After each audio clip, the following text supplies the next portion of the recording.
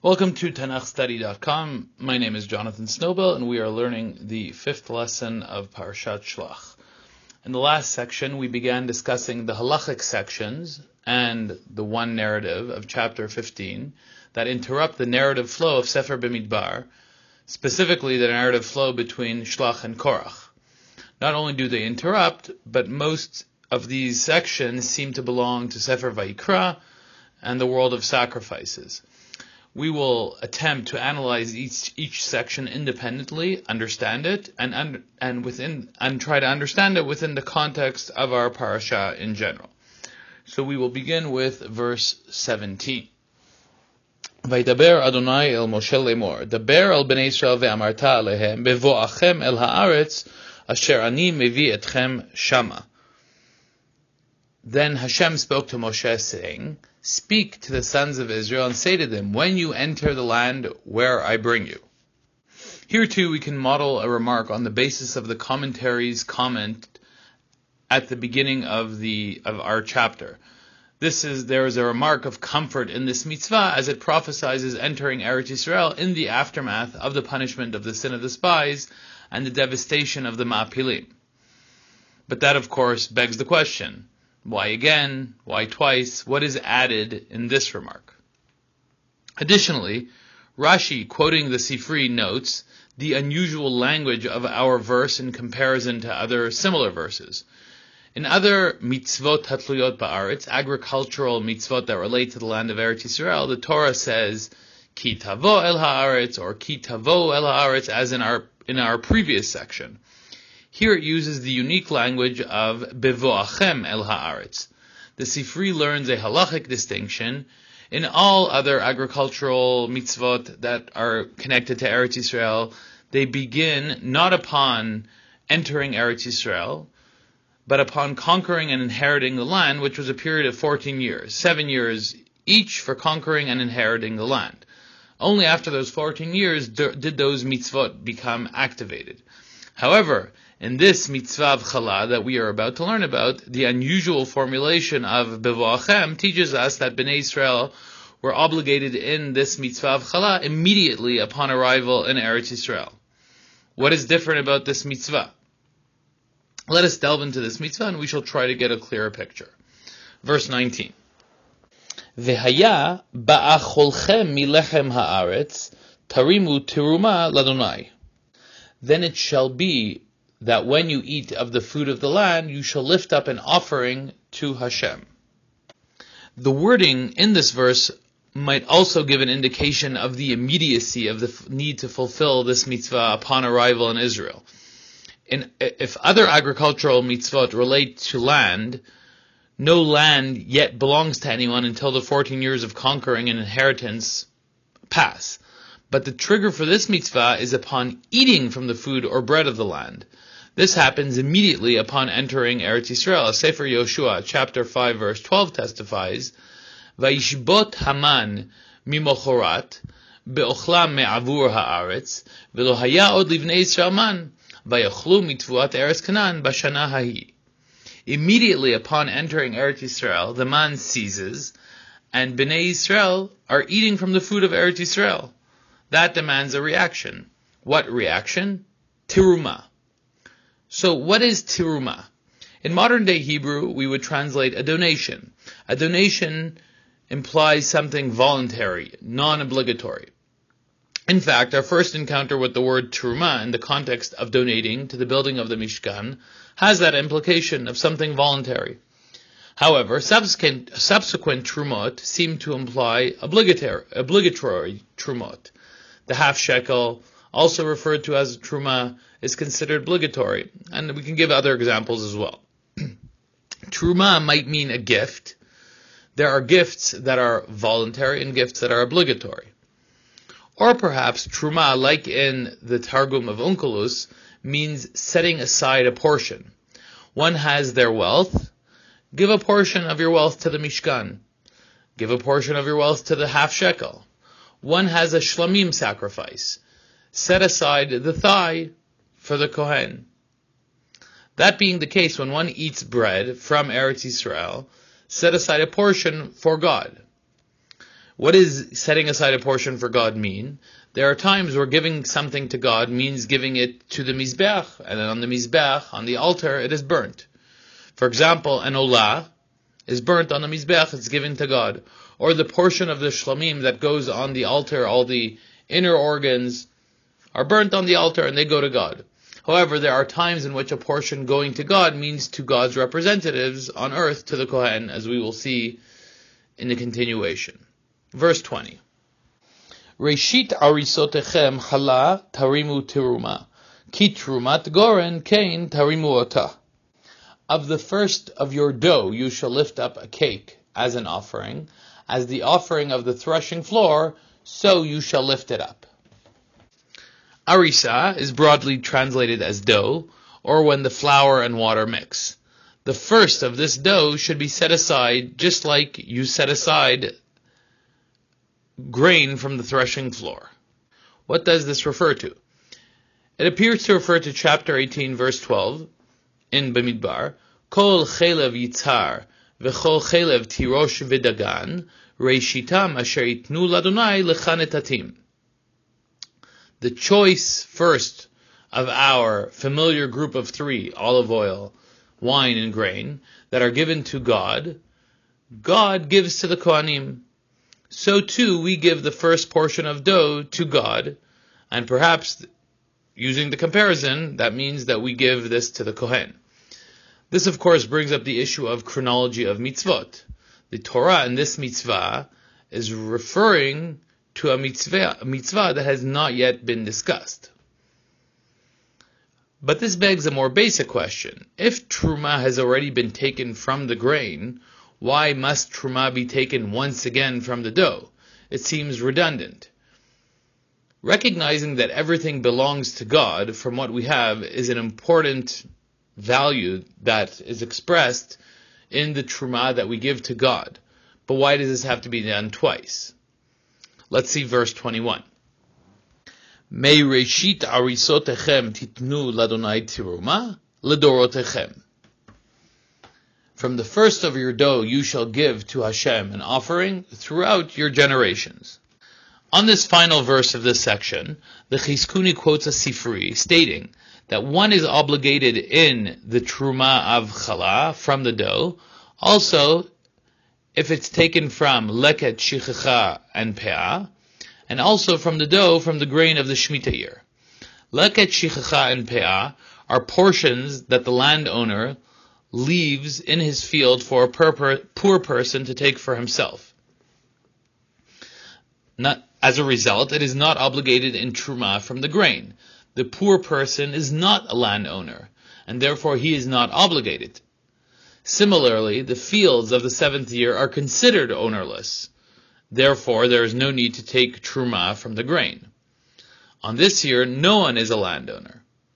Nonetheless, the Sifri teaches us that in these two cases that have an exemption from truma of the grain, the truma of the challah must be still taken from the dough. Dough is not about land ownership. It is about the actual act of eating.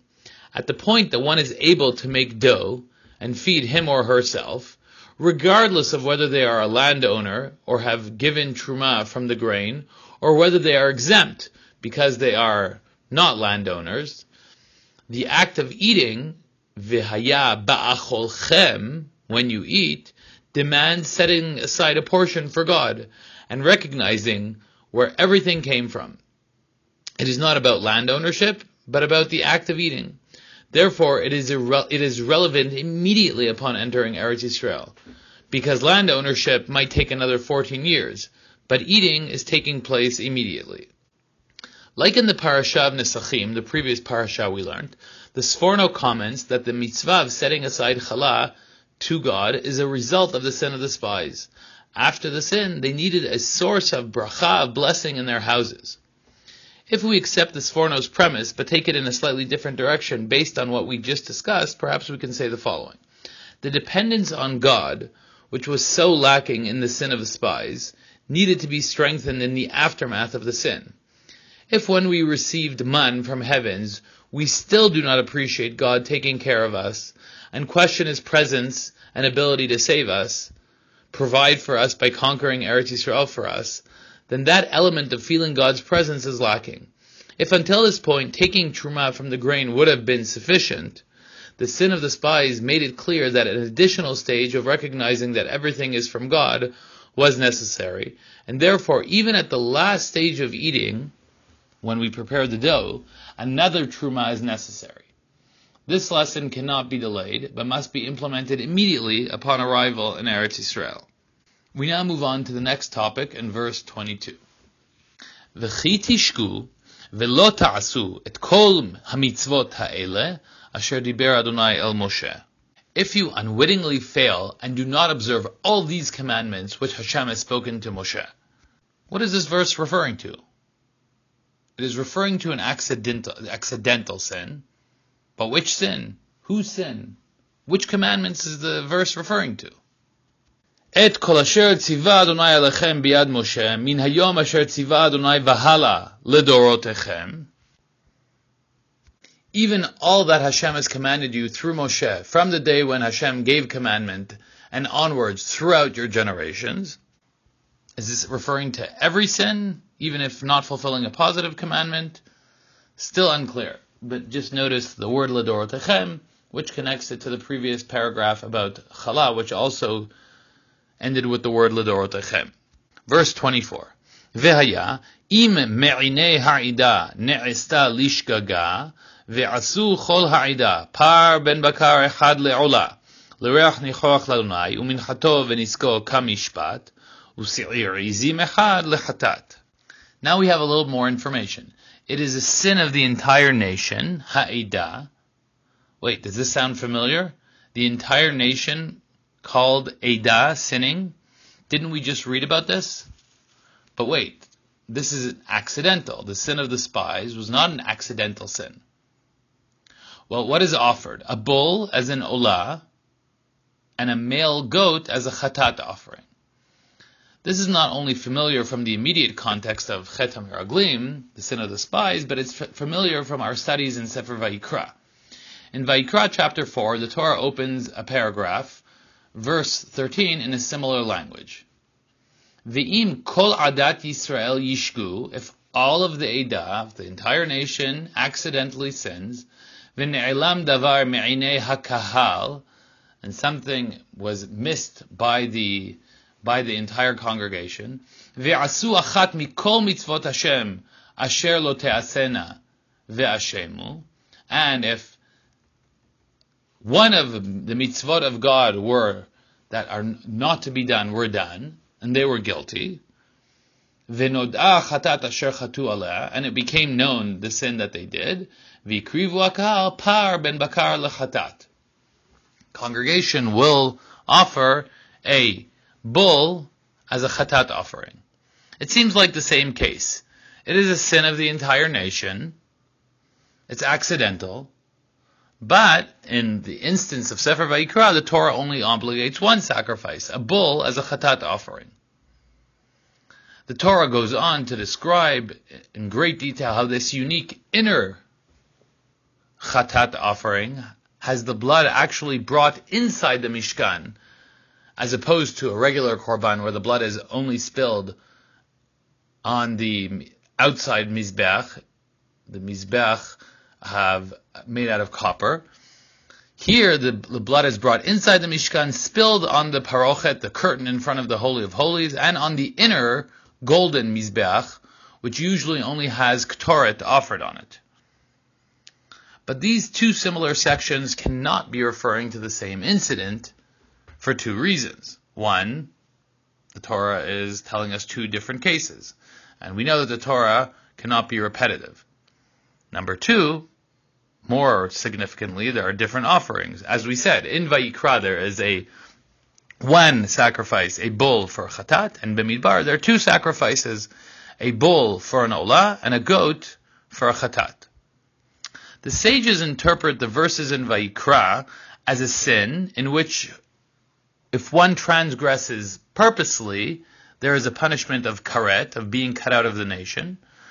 But the offerings being discussed are obligatory when the transgression was accidental. Karet is a severe punishment. Presumably the sin in question is more severe, the sin in Sefer Bamidbar, because 2 sacrifices are demanded. What is this sin? If we skip briefly to verse 30, we might get a clearer picture as to the severity of the sin. Verse 27 to 31, which we haven't yet read, which we will soon read, describe an individual who does the same sin, first accidentally and subsequently on purpose. In verse 30 to 31, the Torah describes one who sins purposely in the following way. Et Hashem hu migadef, he is blaspheming God. Ki dvar Hashem bazav et mitzvato hefar, he has despised the word of God and broken his commandment.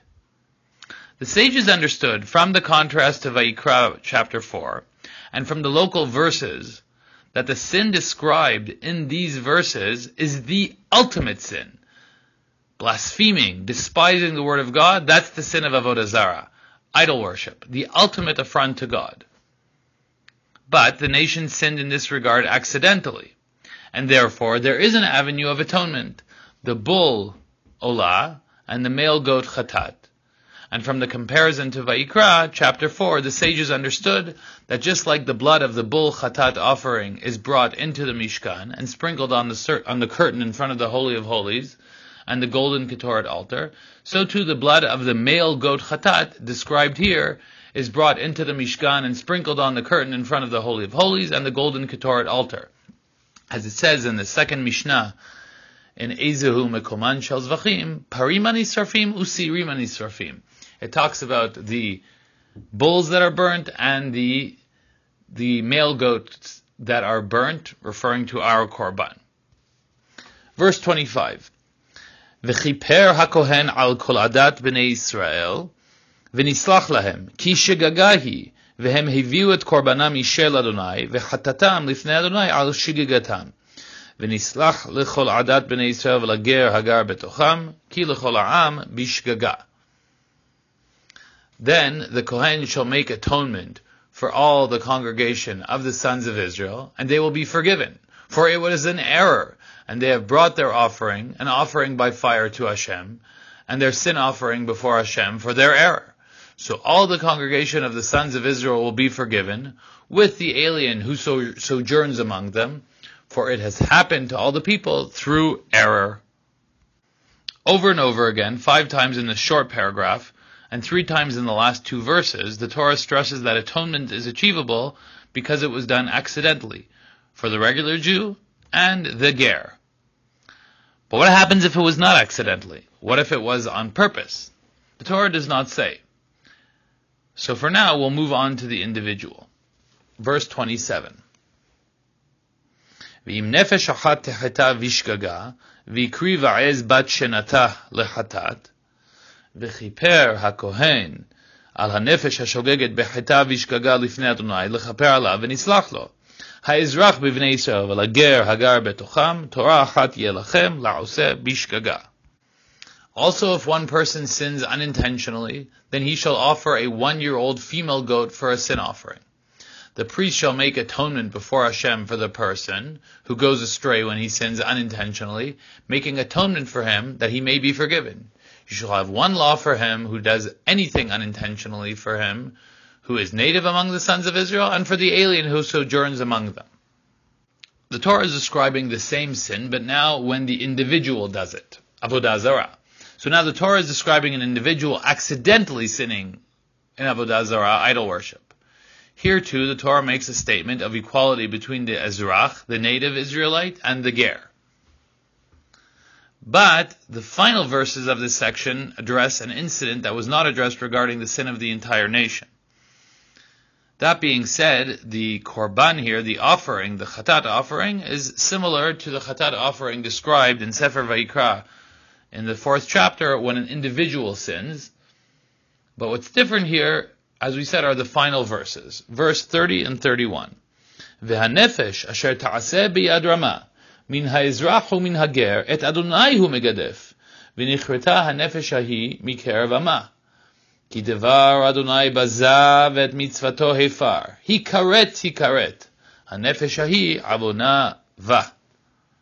But the person who does anything defiantly, whether he is native or an alien, that one is blaspheming Hashem, and that person shall be cut off from among his people, because he has despised the word of Hashem and has broken his commandment. That person shall be completely cut off. His guilt will be on him. As previously mentioned, these verses describe a sin so great that might have led the sages to understand that the verses are referring to Avodah Zarah. This individual is cut off, but not once, 3 times. V'nichreta in verse 30, and twice more in verse 31. Hikaret. Did we say he is punished with karet? So we have a basic idea of the content of the paragraph and the halachic interpretation of the sages, and what that interpretation is based on. But why is it here? Why is it not in Sefer Vayikra in the 4th chapter, where contextually and halachically it belongs? In the previous 2 halachic sections of the Torah, there was comfort sent by addressing coming to Eretz Yisrael. There is a punishment not to enter Eretz Yisrael, but that too will come to an end. Here too, I believe it is possible that the Torah is comforting Bnei Yisrael. How so? The Torah describes the worst sin possible, and then differentiates between the entire nation and the individual.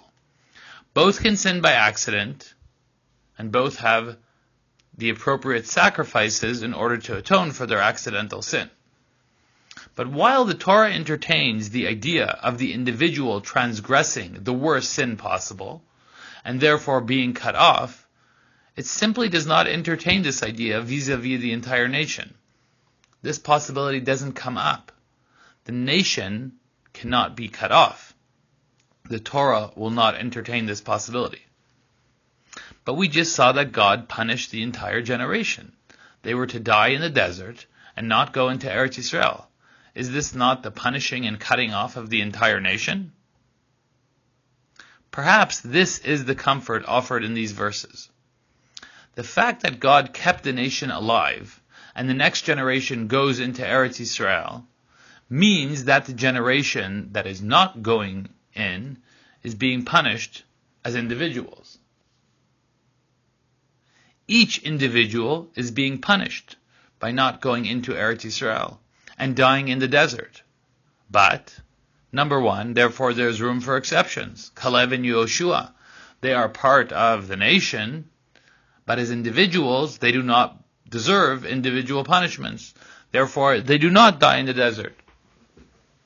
But the fact that the next generation will enter Eretz Yisrael proves that the nation as a unit is alive and well. The nation as a nation survives. The nation as a nation was not and will not ever be cut off from God. And therefore, the Torah does not describe what happens if the nation sins purposely, because there is no concept of the nation being cut off.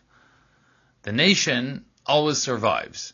And this is a great comfort for us reading the sin of the spies, that even when it seems to us that the nation is in dire straits and the nation is being punished as a nation, the nation lives on and the nation will go into Eretz Yisrael.